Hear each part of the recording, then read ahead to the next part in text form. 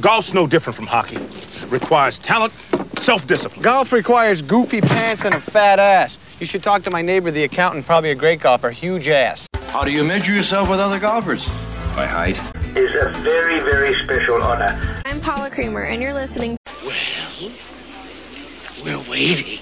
Hi, this is Martin Kove, a.k.a. John Kreese from Cobra Kai, and you're listening to Quiet Please. Let the word go out from here across the land. Let Daddy Noonan approve. Hi, boys. Nice day for golf, ain't it? Quiet, please. Oh, you got secrets, eh? Hey, this is Shooter McGavin. You're listening to the... Hey, you guys. Hey, we're trying to have a podcast over here. And welcome, everyone, to another edition of Quiet Please, the Golf Podcast. I am Alan DePew. I am your host for the next 45, 50, maybe even an hour. We'll stretch this out because we got a lot to talk about. And joining us on the panel, as always, the Mr. Reliable, Andy Hydorn. Greetings, sir. Welcome. Nice to be here. Welcome. A sighting that we have not seen in forever. Dropping our age demographics down once again. The prettiest podcaster in golf, Christian Nazamus. It's so good to see you again. Been a minute, boys. It's been probably 2 months at least, right? Yeah, where you been? Traveling the country. I just got a puppy, so I've been dealing with that as well. So life just coming full circles for me. You know that's a precursor. Just throwing that out there, Allison, if you're listening. Anyway. And he'll be here just momentarily. Boston Bob Baldessari, hailing from the bourbon country. And I'll just chime in, Andy, with it's wicked, guys. It's wicked good. I'll be right there. But anyway, hey, we are excited to have a special guest, Mr. Hydorn. I will allow you the distinction of making the introduction. Rounding out our panel tonight is. Yes, we want to roll out a warm welcome for Mike Booker. Mr. Booker is a true legend of Texas amateur golf. I've been the victim of his good play many times. And just a couple of stats. This is going to be like Phil Mickelson listening to Tiger Woods get introduced on the first tee here. But Mike's won 14 Texas Golf Association titles. Jesus. He's won 9 HGA Houston City titles. He's a member of the Texas Golf Hall of Fame, inducted in 2019. He's the only golfer ever to be named the Athlete of the Year by the Houston Sports News. Mike's played in 14 USGA events, which is just unfathomable. It's such an accomplishment, and 5 RNA events on top of that. He played his college golf at the University of Houston, was a 1977 All-American. And for those of you who know just how good the University of Houston was back in those days, it was the preeminent program in college golf. And not only all of that, Mike Booker is a true gentleman of the game. He's, as they say, he's nice to everybody he plays with. He's nice to mice. He's a true gentleman and a great golfer as well. But we're really happy to have you on the show here tonight, Mike. And one of the things that we're going to talk about is the new book that you've just written and released called The Tournament Golfer's Playbook. So welcome to the Quiet Please podcast. Well, Andy, great. Thanks, guys. What a great introduction. I'm feeling pretty good about myself right now. You should. Feel better about yourself than Alan's golf game, or? Oh, come on now. Hey, I'm sorry. Are we going there already? Hey, I've been away. So, Mike, tell us a little bit about the origin of the idea and finally the execution of you being able to put this book together and offer it out to the public.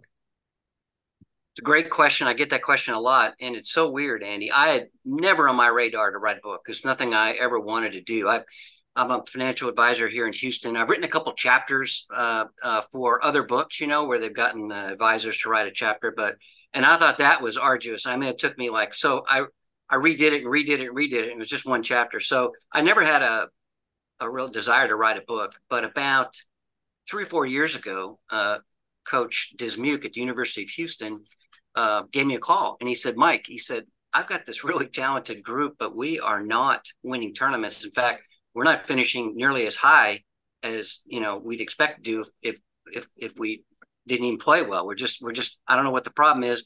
Would you come talk to them? And of course, I was flattered and honored to do that. So I sat down at my desk and I started to write down things that I thought were important to be successful in tournament golf. Understanding what you can control, what you can't control, the process as opposed to the result, being your own best friend, taking responsibility, learning how to forgive yourself. These were all things that I thought were really important. I hadn't given them a lot of thought to write them down before. So I sat down in front of these young men. There were, I think, 15 or 17 of them. And the first thing I did was I sat down in front of them. I said, guys, I said, you all, I'm sure, think that you're tournament golfers. I said, but I think maybe you're just golfers who play tournaments.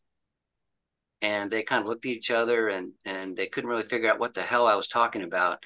And so I went into all those things that I just mentioned that make up a tournament golfer versus just a golfer who shows up and plays tournaments. And I think I kind of connected with them, and they went out about 3 weeks later and they won a big tournament. So I thought, wow, maybe I did connect after all. Maybe I've got something here. So I started to put together, kind of expand my outline a little bit. And I thought maybe I'd put together a pamphlet, give it to Andy, give it to buddies, and maybe they get something out of it. And I kept writing, and it got to where I thought, well, maybe I can make a little bitty book out of this thing. I don't know. And kept writing, and it got bigger. And so I went online to investigate, how many golf books there are. Well, in case you didn't know, there's 60,000 golf books. So that was like full stop. The world does not need another golf. I only have 50,000 of them. Right. So I thought, what am I thinking? This is a dumb idea. And then I dug a little deeper, and I saw that, a lot of the books on golf were on the mental side, which was my interest. But I noticed of all the mental approaches to golf, those golf books were all written by sports psychologists. And I thought, gosh, how many of them have stood over a 5-foot putt to qualify for the USAM? And maybe some of them. How many have had to par the last hole in the tour school to get their tour card? And I thought, well, maybe, and I got nothing against sports psychologists, but I thought, well, maybe it's time for someone who's actually played tournament golf to write about tournament golf. And really, in the book, I write about a lot of my failures. I made an effort not to make the book about me, because I'm nobody, but I played with a lot of really great players. And so I wrote the book, and it's about 130 pages or so. So it's not a big book. I wrote small chapters so younger people could, take it and read a chapter and then, think on it and come back, read it again real quick, read it again easily. And I am still in shock. It's been 13 months ago it came out. It's been #1 on Amazon golf books. Back in February, it was hit #1. It hasn't left the bestsellers list on Amazon since it came out. So it bounces around. Obviously, they all bounce around. So, of course, I never look at that. I don't ever look at that. No. You're not a scoreboard watcher, are you? Anyway, so it's been a blast. I just had a high school coach email me today. They're ordering 50 of them. He wants to give it to the golf team, and then he wants to have copies on campus for the teams as they come through. And we've had, 3 or 4 Division I golf teams that picked it up, and they're running with it. So I didn't ever plan to do any of this. And so that's been the biggest surprise and the most fun. I'm having a blast with it. Yeah, one of the things for me that struck me was as you're going through the book and reading it, a lot of it's about mindset and your process and your kind of points of view on what it is that you're supposed to be thinking about, what it is that you're supposed to be doing. But I love the fact that you touched on the etiquette of the tournament player as well. And people never talk about that. And I thought that it's such a valuable thing for people to be able to read and then kind of self-reflect on who am I in this equation? Like, where do I fit in? Am I that tournament golfer? Am I just that golfer who plays in tournaments? How do I act? How do I carry myself? Like, I thought that was some of the more fascinating stuff in the book that nobody ever talks about. Yeah, that's and that's the first time really someone's brought that up, talking about that, because my whole thing, the Texas Golf Association bought 240 of the books, and they gave them out to all the kids, girls and boys at the state junior this year, and they asked me to speak at the welcome dinner that night. And what I told them was that, look, when things are going bad, and they will go bad from time to time, you're still a tournament golfer. You're not, if you're going to be a tournament golfer, you're going to be a tournament golfer. But what is a tournament golfer? Tournament golfer really has no excuses. They take responsibility for every shot they hit. They don't have they don't really live in a world of good breaks and bad breaks. The golfer who plays tournaments, as I call them, they have a golf bag full of excuses. They don't take responsibility for their shots. They would love to tell you if you can hang around for an extra hour after the round, all the bad breaks they got and all the bad things that happen. But the tournament golfer doesn't have time for that. Tournament golfer is more clinical. Tournament golfer is like an emergency room doctor. He hasn't got time to hear your background. He just wants to take care of business, because he hasn't got time to get, to play into distractions. And so what I told these junior golfers, I said, look, when things are going bad, I said, you could leave this room tonight, a tournament golfer. You make that decision. That's a decision you make. There's no barrier to entry. But that also means that when, you start to want to throw a club because things are going badly, you don't throw that club, and because that's not what a tournament golfer does. And so what I really wanted to communicate to these young people and everybody who reads the book is that it's how you carry yourself. Everybody knows that things are going to go bad, and especially in tournament golf. Your butt is hanging out there for everybody to see, and your failure is out there for everybody to see. And so we all get that. And the tournament golfer, you just got to roll with it and understand going in that it's not a fair deal, and you're going to get beat up. And the question is, how are you going to handle it? It's so funny that you say that too, because playing D1 golf at Niagara, you see it all the time, right? From different kids whoever show up. And I love the quote that Brooks always says, Brooks Koepka, whenever he goes to a major, you're playing against 20 guys?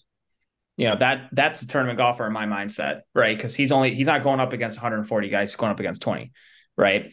But you would see kids in college too that's the same way, right? If you go to a tournament of a field of 100, you're ultimately playing against 15 guys at most, maybe, but you also have guys too that have that mentality where I've played with guys who threw their clubs. I also did it when I was a junior. I've done it. I think we all done it. But it gets to a point too where it's like that mindset changes, and it changed for me when I really hit my stride in high school, where I knew that golf was going to be something. And I think after that happened, now it's that mentality like you just alluded to, where I don't have time for fun and games. I don't care if I shot 66. I don't care if I shot 86. I was going to the range directly after, because even if I shot 66, I'm like, okay, I hit 5 bad drives today. I want to fix that. That didn't sit well with me. That's, and I think that's why a lot of these junior golfers that I've even had the fortune of talking to, and I'm sure you have as well, that I think that's where they lack a lot. They don't want to, I don't know if some of them, at least from my experience, they don't want to put that extra step in. But I think if they do that, it's only going to be a great deal for them moving forward. Well, that's a great point. A lot of the concepts in the book were I thought so much about when a high school player picks up the book, or even a college player, I thought so much about the fact that, man, if I had somebody talking to me about these things when I was in high school, it would have been so amazing it would have accelerated things. And someone who really had that, in a way, I've had one author of a magazine article did that. He said, this is really kind of a tough love thing. And it sort of is. It's just saying that I don't have enough. I want to be efficient in the way I think, and I haven't got time for all the BS around me. And even if it's my own BS, I don't have time for that. Yeah, absolutely. When my swing coach growing up, he always told me, and I live by this motto today, let your sticks do the talking. I always go to the course with my mouth shut, just ready to play. And I hate losing. So I'm always competitive, obviously. And I've lived by that motto since I was 12 years old. And I don't care if I'm going out on a normal Saturday or Sunday that's having fun, or if it's a tournament that we play in, you always want to win. And I think that's the difference between people who are tournament golfers and people who aren't tournament golfers. That's a big part of it. I'll never forget. Lindy Miller was at Oklahoma State. Lindy played in the Masters, played on tour for a number of years, was #1 amateur in the world. He was at Oklahoma State. I was at Houston. We played in the All-America together. and he played the first. I guess it was even par, and he was kind of frustrated, and then he birdied 14, 15, 16, 17, 18. Birdied the last 5 holes to shoot 67.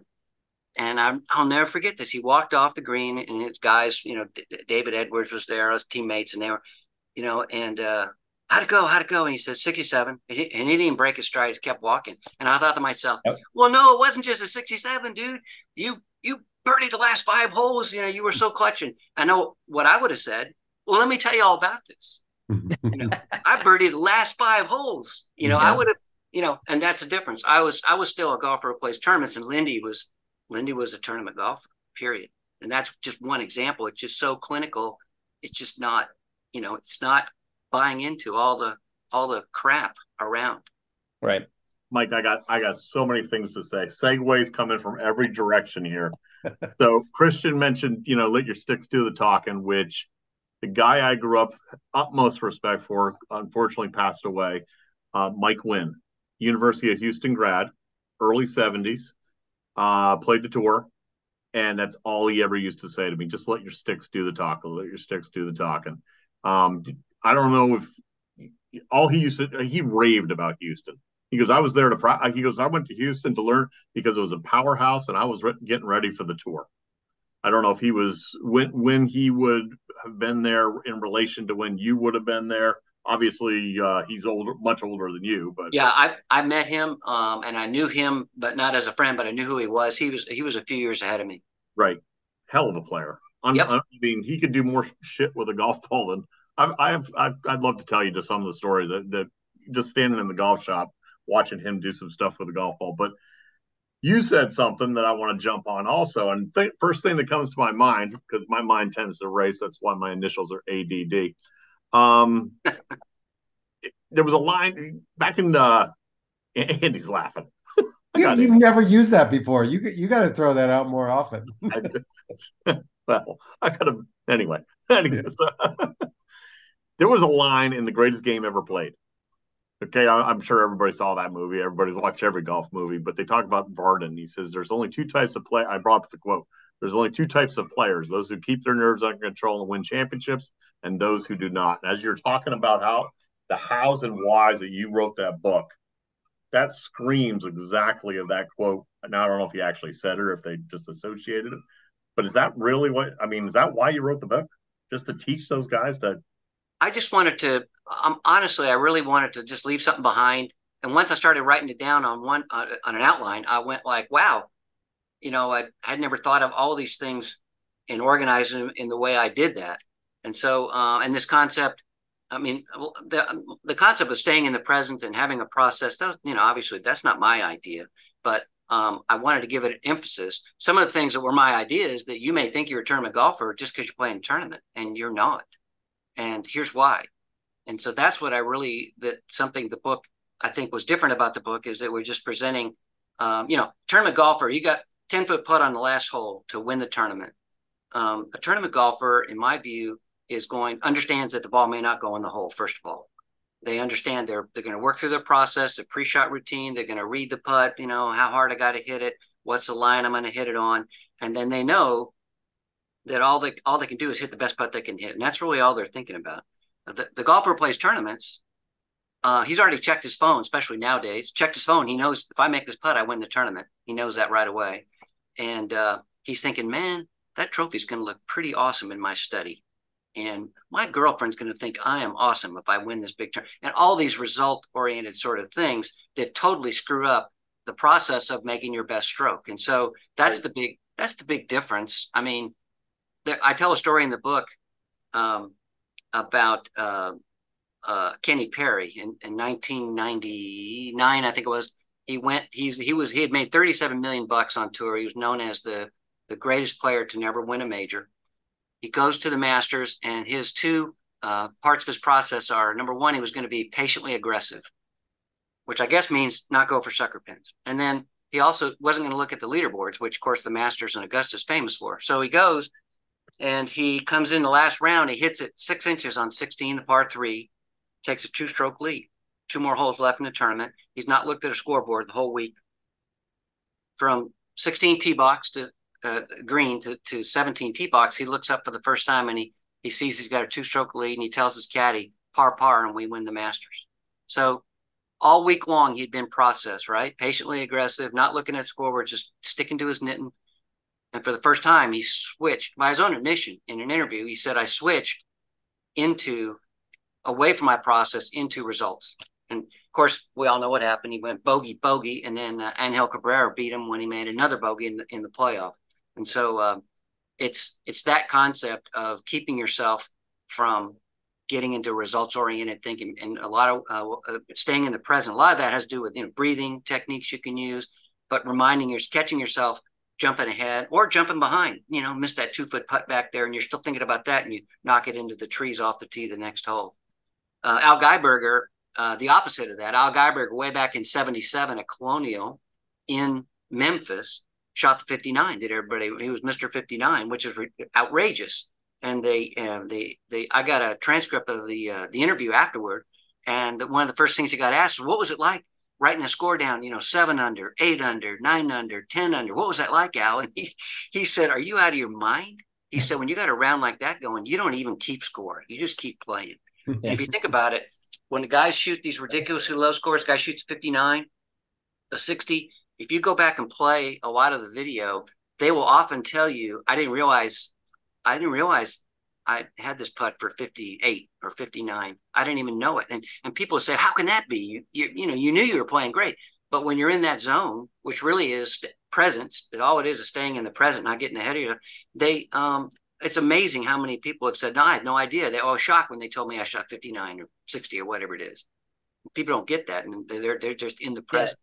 Yeah. Even when you look at Tiger back in the day too, when he's won all these, like when he won the U.S. Open by 16, I think it was. One thing I always go back and I watch that too, because it sounds corny to say it, but I do, because you literally watch him, his mindset, his integrity, nothing changes literally from Thursday to Sunday. He could be up 20 shots, but he's still pissed off if he parred 15 or whatever, and that's why he is just, I'm going to say one of the greatest of all times, but I know people think that he's the greatest, but I still think Jack's up there. But Jack's the same way. I'm with you. What I really piss people off is when they say Tiger was the greatest, so he's definitely top 3, absolutely 100%. top 3. And then they just their hair goes on fire. So that's the part I enjoy. Yeah, exactly. That plays right into the old hot seat later on. Uh-oh. So Mike, I have a question for you. So you are obviously a successful junior golfer growing up in California to a certain extent, and then you had your success in college. At what point did you cross over from being a golfer that plays in tournaments to a tournament golfer?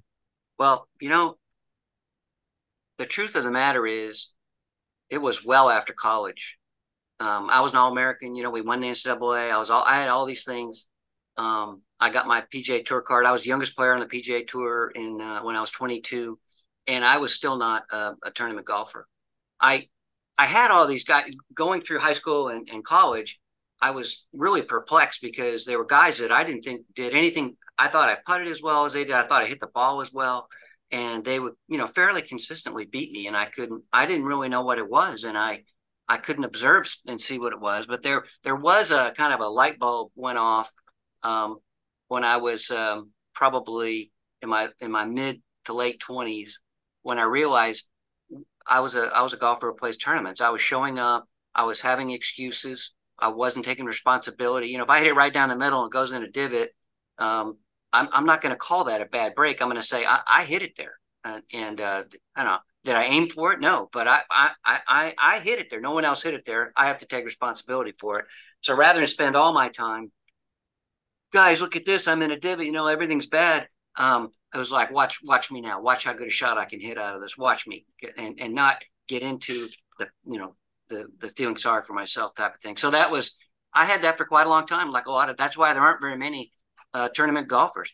I could make a case of Sergio Garcia, not really a tournament golfer under my definition. Obviously, super successful. And lovely player. I mean, I love his game, everything about his game. But he's always got excuses, and he's always complaining about that. And he's and so I think from the definition of my book only, not anybody else, he's one of the greatest players of all time. But I think if he had been more of a tournament golfer, I think he would have won 10 majors. That's a great point. Yeah, if he had the right, I totally agree with that. To be honest, Sergio's a weird guy in my opinion. He was never one of my favorite players because he always had that attitude. But I feel like if he changed that early on in his career, I 100% agree with you. But I think to Mike's point, I think all of those things that make up the definition of a tournament golfer are where Sergio falls short, right? I mean, he's always complaining. It's always, people are out to get him. That's why he's on live. Talk Texas blasphemy here, but could you make that argument about Jordan? I mean, every time you see him hit a shot, he's just, oh. He's always got commentary afterward. I would love, I mean, I don't know what's going on in his head. I know that, as crooked as he hits the ball, he has to really be his own best friend. And he does not have time to go, oh crap, I hit it in the trees again, because he's got to come up with a great shot to get back in the game. And he's obviously on the greens. He is not focused on the result. He's rolling that ball in the hole. It gets in the way more than most. I want to say he holes out from off the green 1+ times around. It seems like it. So Mike, what's the number one thing? First of all, we need you to tell everybody where they can find the book. You said it's on Amazon, I think, right? And I've got a website for the book too. That's easy. You can either go on Amazon and put in my name or the book's name. The website, which is tgplaybook.com, like tournament golfer, tgplaybook.com, has a lot of other stuff. It's got a lot of background material. It's got some of the Golf Channel interview I did and some of the podcasts, stuff like that. So there's a lot of great info on there. There's great links to other websites, and it's got my favorite button there. It says buy now. You can find that button, hit that button. So those are the two basic ways to get there. So I would recommend they go on there, but then they buy it through Amazon to keep you at number one on the ratings there. Well, the button will take you to Amazon. That's the secret. It's like getting podcast ratings, right, Alan? Similar yet different, Andy. Yeah. You know what else? You know what else had good ratings this week, Andy? Oh, I feel a segue coming on. I think it was probably the Hero World Challenge. Yes, it was. Yeah. But before we get to that, I think the big news is what's going to happen up maybe near me tomorrow. That's what I'm hearing is potentially Wednesday. There's a press conference in the USGA offices. Any thoughts on anybody? Chime in. We've had this conversation before. It may be imminent. Golf ball rollback? Well, I have an opinion on this. So I think they're going to roll it back. I think they are. I can't imagine with all the quotes that have come out and hype about it that they'd say, psych, just kidding. It's gonna happen. It's gonna be very weird. I can't really imagine what it's gonna feel like as I read about it. But I think it's gonna happen. Yeah, I mean, I believe that it's going to happen too. I think it's all been officially announced. And I stuck my stake in the ground on this when we first started talking about this. And I don't really have much sympathy for people complaining about this. I both on the amateur end and on the professional end, only because I think at the end of the day, there's a difference between the longest hitters and the shortest hitters, and that difference will still exist. It's just going to be graded down to a more manageable level, if you will. So, I mean, do I have any sympathy for people who are going to have to recalibrate, how they, kind of go about playing golf via the distance they're hitting their golf clubs? I mean, they're going to figure that out. That's not a big deal. The biggest question for me is what happens, to the other dynamics of the golf ball. Is it purely a distance thing, or is it a spin thing as well? And if it is a spin thing, in addition to just a distance standard, then that's going to affect things like golf club design. And so I think all that kind of remains to be seen, but I'm all for it because I just don't feel like it's unsustainable the way things keep going. And I think the regulations and standards up until now have been, kind of been a workaround for the ball manufacturers. And, here we are with people, driving it an average of 320 yards. And again, we've talked about this before. I think it sticks in my mind, but I think in 1980 or 1979, Dan Pohl led the tour in driving it 279 or something like that. We had Chip Beck on many moons ago, and Chip was telling the story about Augusta. He's walking off of, I think it was 8. He's playing a practice round with George Archer, and Archer says, see that up there? That's where the tee box is when I won. And their tee box this is in the mid-90s, their tee box is another 60 yards back from there. And the tee box is even obviously much further back from that even nowadays. So there's no question about it. But at the same time, we also had this is where I disagree with. We also had the Billy Hurleys of the world that says we're seeing the true Tiger effect on tour, that athletes are coming to the game and the athletes are playing at such a higher level. Tennis court doesn't change. Tennis court's the same, but the serves are faster. Yeah, that Harry Higgs is such an athlete. He is. He is indeed. Well, my 2 cents is I haven't thought it through all the way, but honestly, I'm a tournament golfer and I'm there for the competition. And honestly, if they went to Hickory Shafts, I'm in. I just want to compete. Agreed. I just want to compete. If we're going to play down, hey, we're going to play I-10, the 2 left lanes down I-10, I'm in. Yep. So I don't think I think maybe for the senior golfers, I guess I am a senior golfer, who are hitting it, 200 off the tee, and they say it's a 5% hit. So, 5% shouldn't make a monster difference for a higher handicap, really shorter hitter. So I guess I'm more on Andy's camp on this. I haven't thought it all the way through yet, but I think that I'm there to compete. So for me, just speaking for myself only, we go to Hickory Shafts and go play down the interstate. I'm in. I'd like to see more spin put back into the ball, if anything. I mean, we all grew up with the Balatas. Yep. I mean, you hit that offline. You hit it offline. Yeah, we're going to get to hit it shorter and crookeder. Christian, what's your take on this deal? I don't think it's going to make a difference, to be honest. I mean, I think for the guys on tour, I'm saying. I think it would, if anything, it would make a difference to the senior tour, honestly. But you're talking about the Rory McIlroys of the world, the Dustin Johnsons of the world. It's not going to make a difference to them. I think that's all relative, though, because they're playing golf courses that are 7,400 yards, and the senior tour is playing golf courses that are 6,900. True. So I think it's all relative, and at the end of the day, I think the one thing that people are failing to recognize is that it's the distances in golf. The distance phenomenon is not about the numbers as much as it's about the relativity of it. So if Mike Booker hits it 30 by me, it doesn't matter if he's hitting it 400 and I'm hitting it 370, or if he's hitting it 250 and I'm hitting it 220. Like that part, that's the thing that matters. It's the relativity of distance.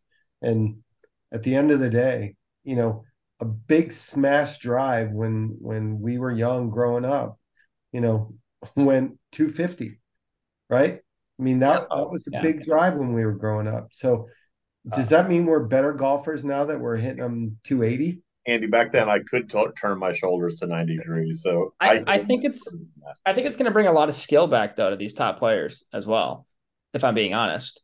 Like, I think with the rollback, yes, it's going to bring back some sustainability, I think, to the game. And I also think that it's going to bring back a lot more of that skill, to be honest. So, but how? I don't see. Well, that. if they add spin to the ball, if the spin's on the ball, then yes, you may see the shot makers be reinvented. But right now, I also kind of wish too that like if you're that good to play on TV and you're that good to make $60 million a year, I would love them to just go buy a box of balls from Dick's for example, play it right off the rack, go buy a Titleist set for that matter off the shelf, and not have all this custom stuff and that they have fit to their swing, and then just go like see how good they truly. I'm not taking any discredit from any of these top players in the world, but Well, this is what Bobby was saying last night, or last week we were talking about the Ryder Cup, and he'd like to see a Ryder Cup played at a basic. Well, I know it's supposed to be played at Bethpage, but take them out to a non-prepped up golf course and see the good competition. Then I just look at it from from a golf course operator side. You got these people that are going to be out there. They're not going to want to move up a tee box, but now they're going to miss more greens because they're going to stay back there on the blacks, and they're going to now hit it 5% shorter, and they're not going to knock it on the green. It's going to take longer to time. I don't understand that. The courses are going to change. Like your black tee boxes won't be in the same place. The courses are part of the problem. I'm going to bust on some architects here. The architects are some of the problem with the distance game as it is right now. Because everybody, give me a 6,600 yard Donald Ross design, and then look at how it's lasted through history. And why did we need 7,200? Because everybody had to be bigger and better. But if it'll moderate bomb and gouge, I think bomb and gouge is kind of one of the worst things that ever happened to golf, and that is I agree and that's distance at its core. And so, I guess if we could moderate bomb and gouge, I'd be for it. I'd do it. I think I like that aspect of it. I hope they don't try and the hot word right now with all this is bifurcate. I hope they don't bifurcate. No. Well, the thing that I read was that they're not going to do that, but for a short period of time. I think 2 years. Like, I believe that the changes for the tournament players in USGA, tournament golfers, you hear that?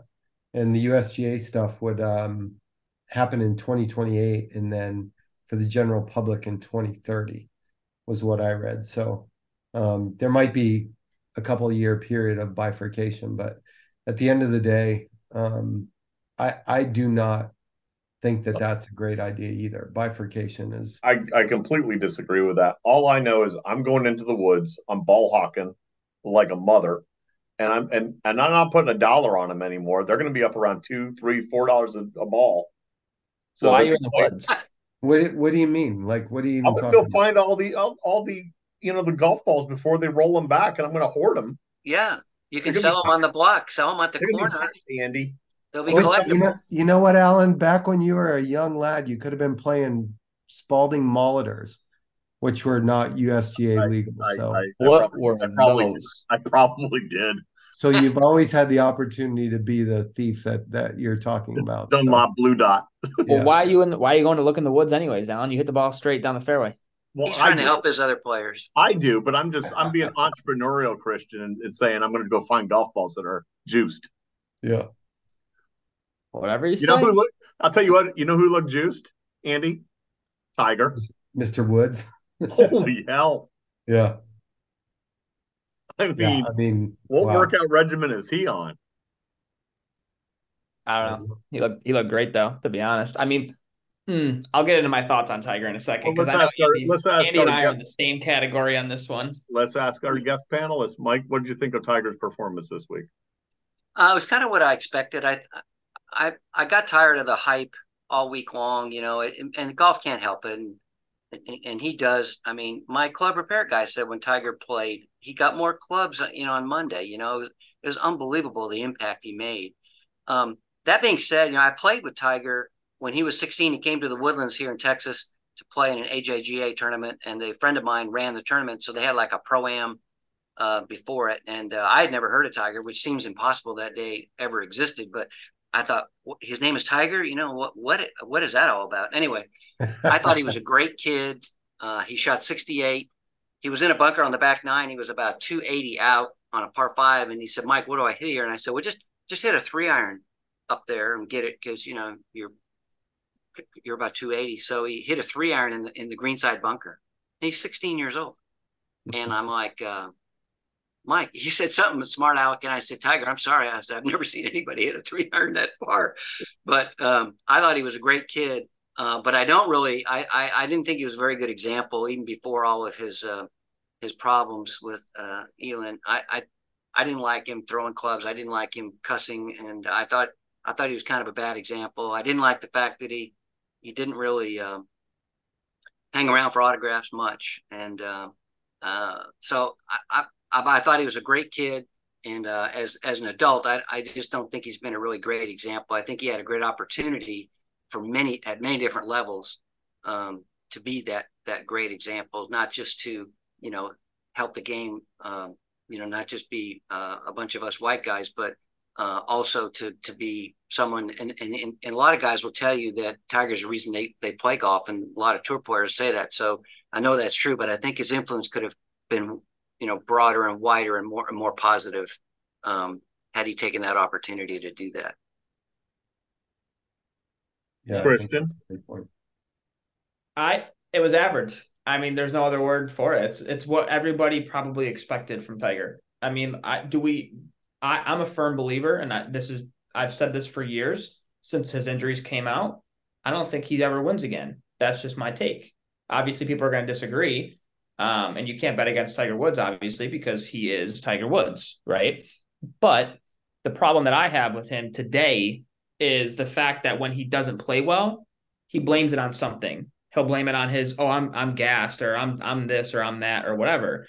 And the course that he just played wasn't a super hilly course, and he's gassed by that. There's other courses, I'll take Augusta for that matter, where there's a lot of hills that he has to walk up. 11 is not an easy, I've never walked it, but like seeing it on TV, not an easy walk. He's done his time. He's one of the top 3 golfers of all time.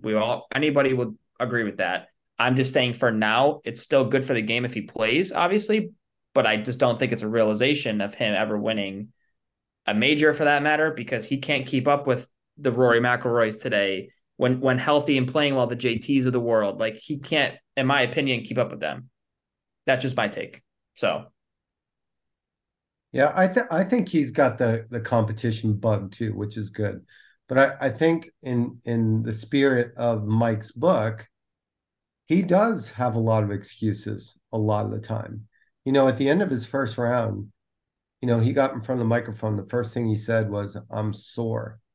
What are you sore from? Like, you sore from playing golf? Because, like, this isn't your first round of golf in like 6 months or anything like that. You've been working your way up to this. But I mean, I just don't get it, where it's always something, but again, he's Tiger, and I love him. I love watching him play. But as you mentioned earlier, Alan, with Jordan Spieth yapping all the time on the golf course, Tiger's giving excuses all the time off the golf course. Agreed. Leads right into your live report. My live report.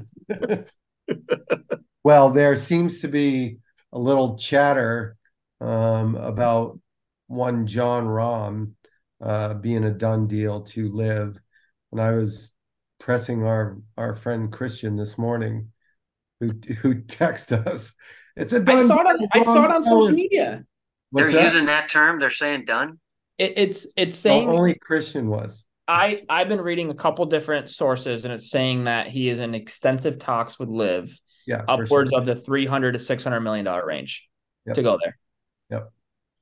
And I've heard from some really reliable, like, in the know sources that it's done, like he's gone.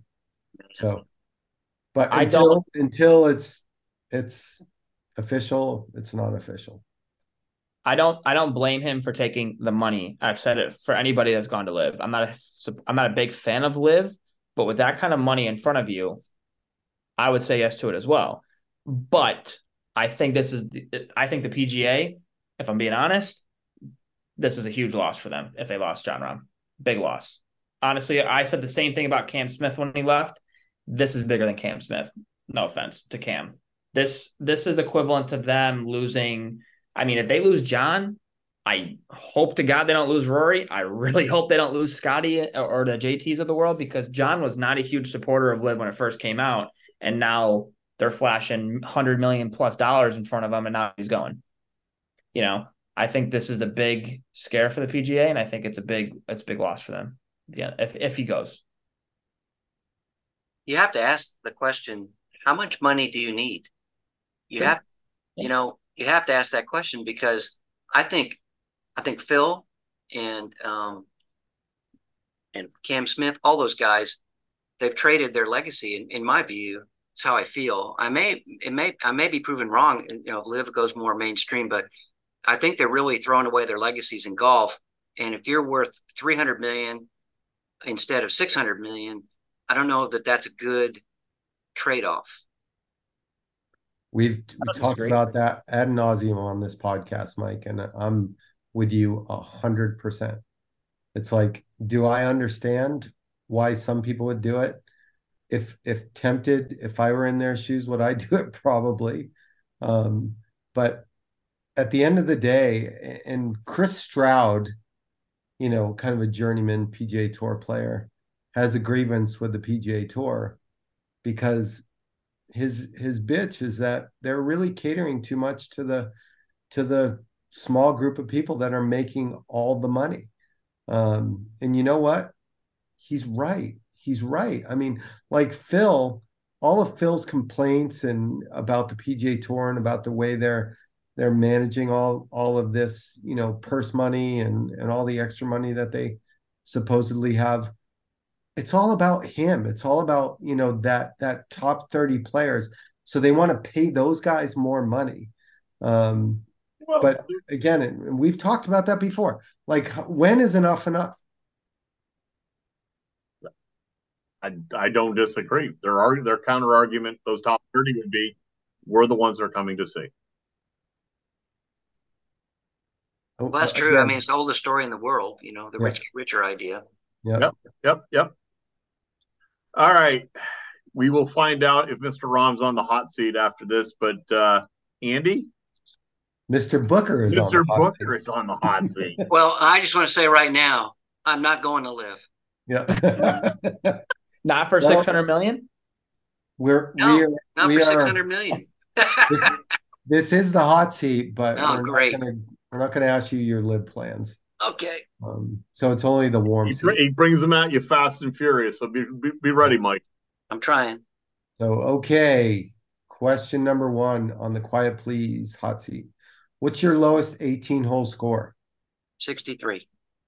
63. What are your 3 favorite golf courses that you've played?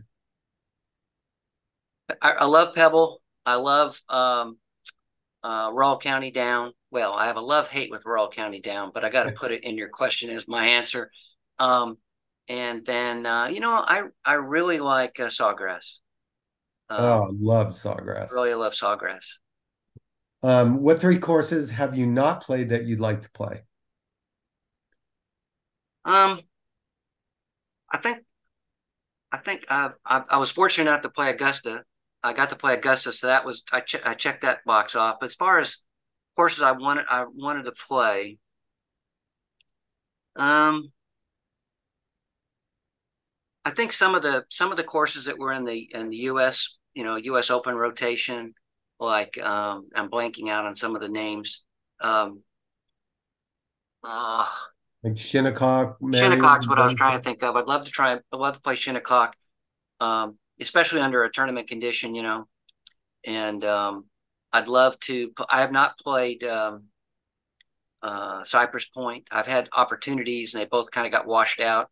I'd love to play out there, and I'd love to go. I only played 9 holes at LA Country Club, and I would love to be able to. So that's a half answer. I'd love to be able to complete my round at LA Country Club. This is like, what do you get the golfer that has everything question? Okay, so name the 3 best golfers of all time in no order.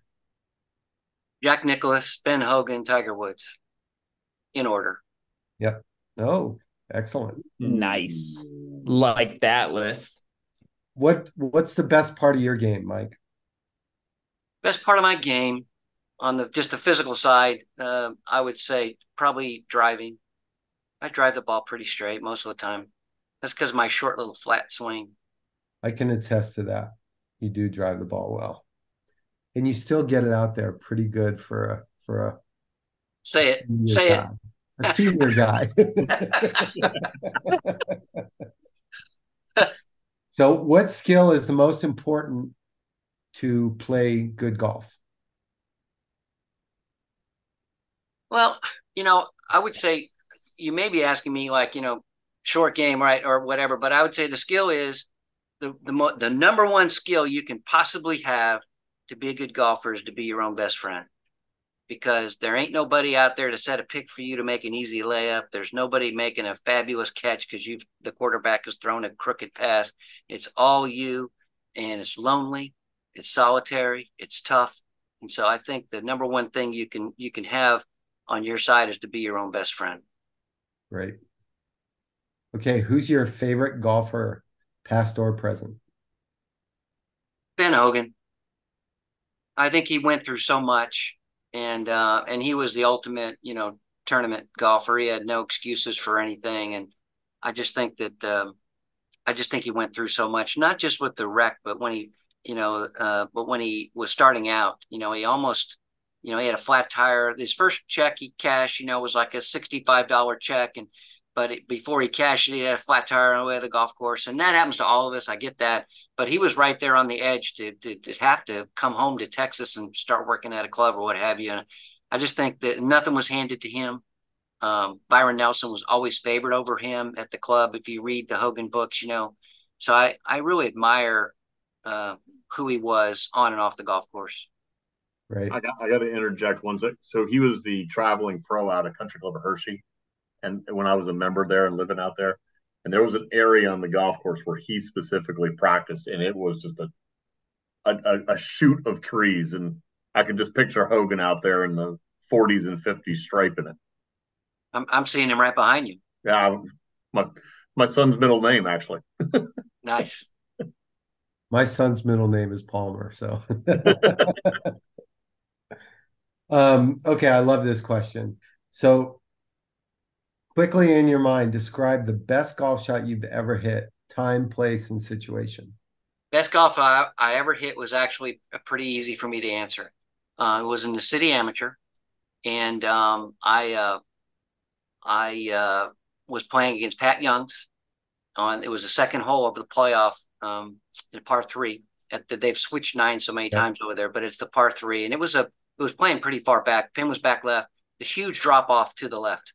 Pat hit a beautiful shot about 12 feet right below the hole, uphill putt. I tugged my 6-iron, hit on the left fringe, and went down a hill and just stayed short of the hazard.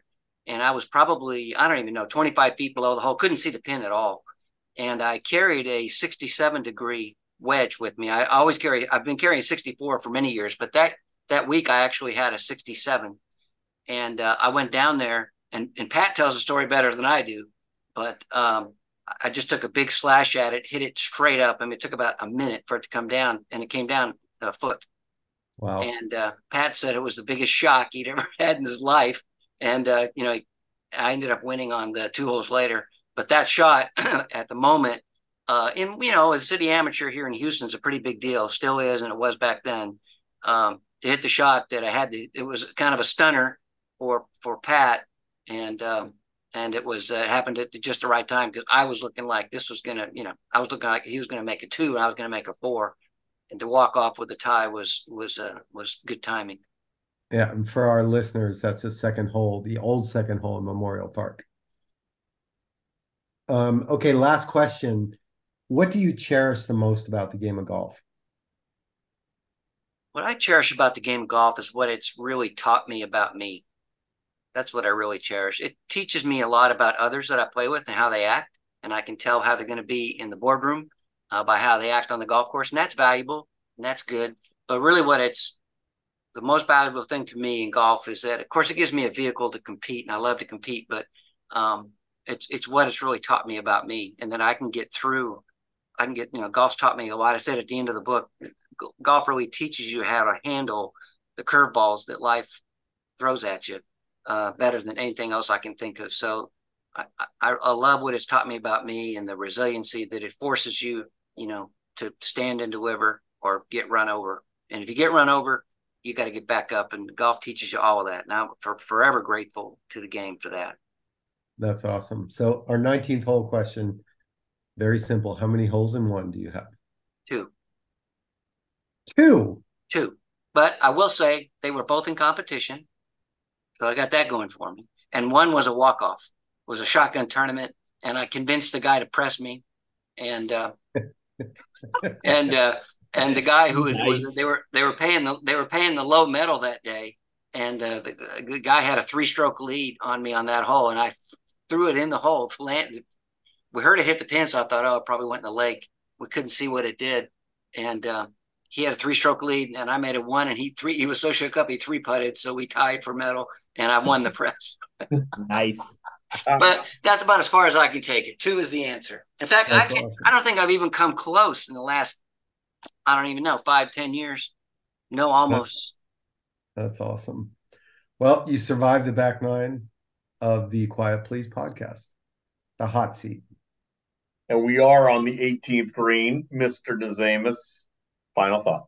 It's been a while since I've said it, but please, everyone, continue to follow us on this awesome journey that we're on. I know I've been distant, but now I'm coming back full time, moving forward. All right, the schedule's open up, so I get to see all of these young studs' face here on my left, at least, and hopefully Mike can come back and join us, because I can listen to Mike talk all day long. So I'll personally thank you for coming on and sharing some of your stories as well as your book. I'm definitely going to have to buy that, because it looks like an amazing read. So yeah, just continue to follow us on social media, guys, Facebook, Instagram, and Twitter. We'll make sure to obviously be posting this in the coming days, and just continue to follow us on this journey, because we have a lot of great guests coming on as well. So that's my final thought. Mike, would you like to add one? I would. Thanks so much for having me, guys. It was very fun. If any of your listeners if they get the book and they have any questions, they can go to that website, tgplaybook.com, and you can email me there. And I promise to get back to you within the same day. And that's been one of the most fun things. I've been getting emails from all over the world. About 20% of the book sales have been overseas. So that's, I don't know why, but that's been fun too. So thanks so much for having me. I'd love to come back. You name it, I'll be here. If you get desperate enough to get me back, I'm in. Andy? Well, it's been great having Mr. Booker on tonight. I'm happy to be able to compete with him and call him a friend. He is truly as good off the golf course as he is on. So thank you for coming, Mike. I want to touch on, of course, the LIV thing again, just briefly. We talk about all the rumors and what's happening, and Jon Rahm going, and it pauses you to think for a second. And for me, it starts to kind of open up the shades to what could be, like, what could this become? Because Jon Rahm is a pretty significant name. He's arguably the most significant golfer that's made the move over. You can argue DJ, but it makes you wonder, like, at the end of the day, golf could go the way of other sports, where you have, these leagues playing here and there, and then you have the ultimate competitions being the majors being played, and maybe that's what golf ends up being, is certain tours and organizations playing off to the side, and some are going to be more compelling than others. But at the end of the day, it's the Masters, the US Open, the Open Championship, and the PGA Championship, and throw in a couple of other events across the globe, I think that are also pretty significant. And would that be the worst thing in the world? No. Would it be the worst thing in the world for the PGA Tour? Yes.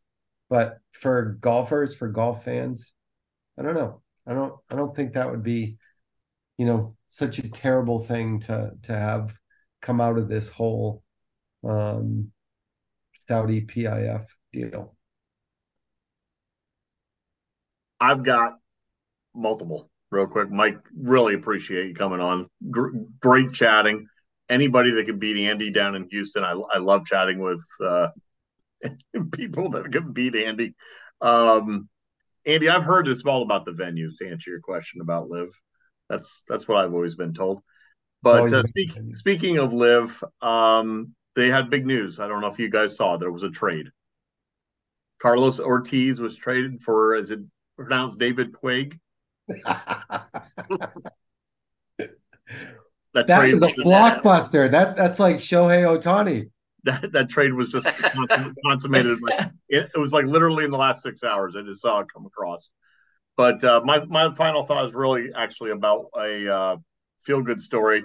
I'm rooting for him. John Smoltz has an opportunity, finishes in the top 5 at the Champions Tour qualifier to get his Champions Tour card. I think that's awesome to put in the work after playing professionally in baseball. And I'd look forward to seeing him succeed or someone else. We'll see. That's a great story. Mr. Hydorn, Mr. Booker, Mr. Nazamus, it's been a pleasure. Till next week. Oops, wrong button. Wrong button again.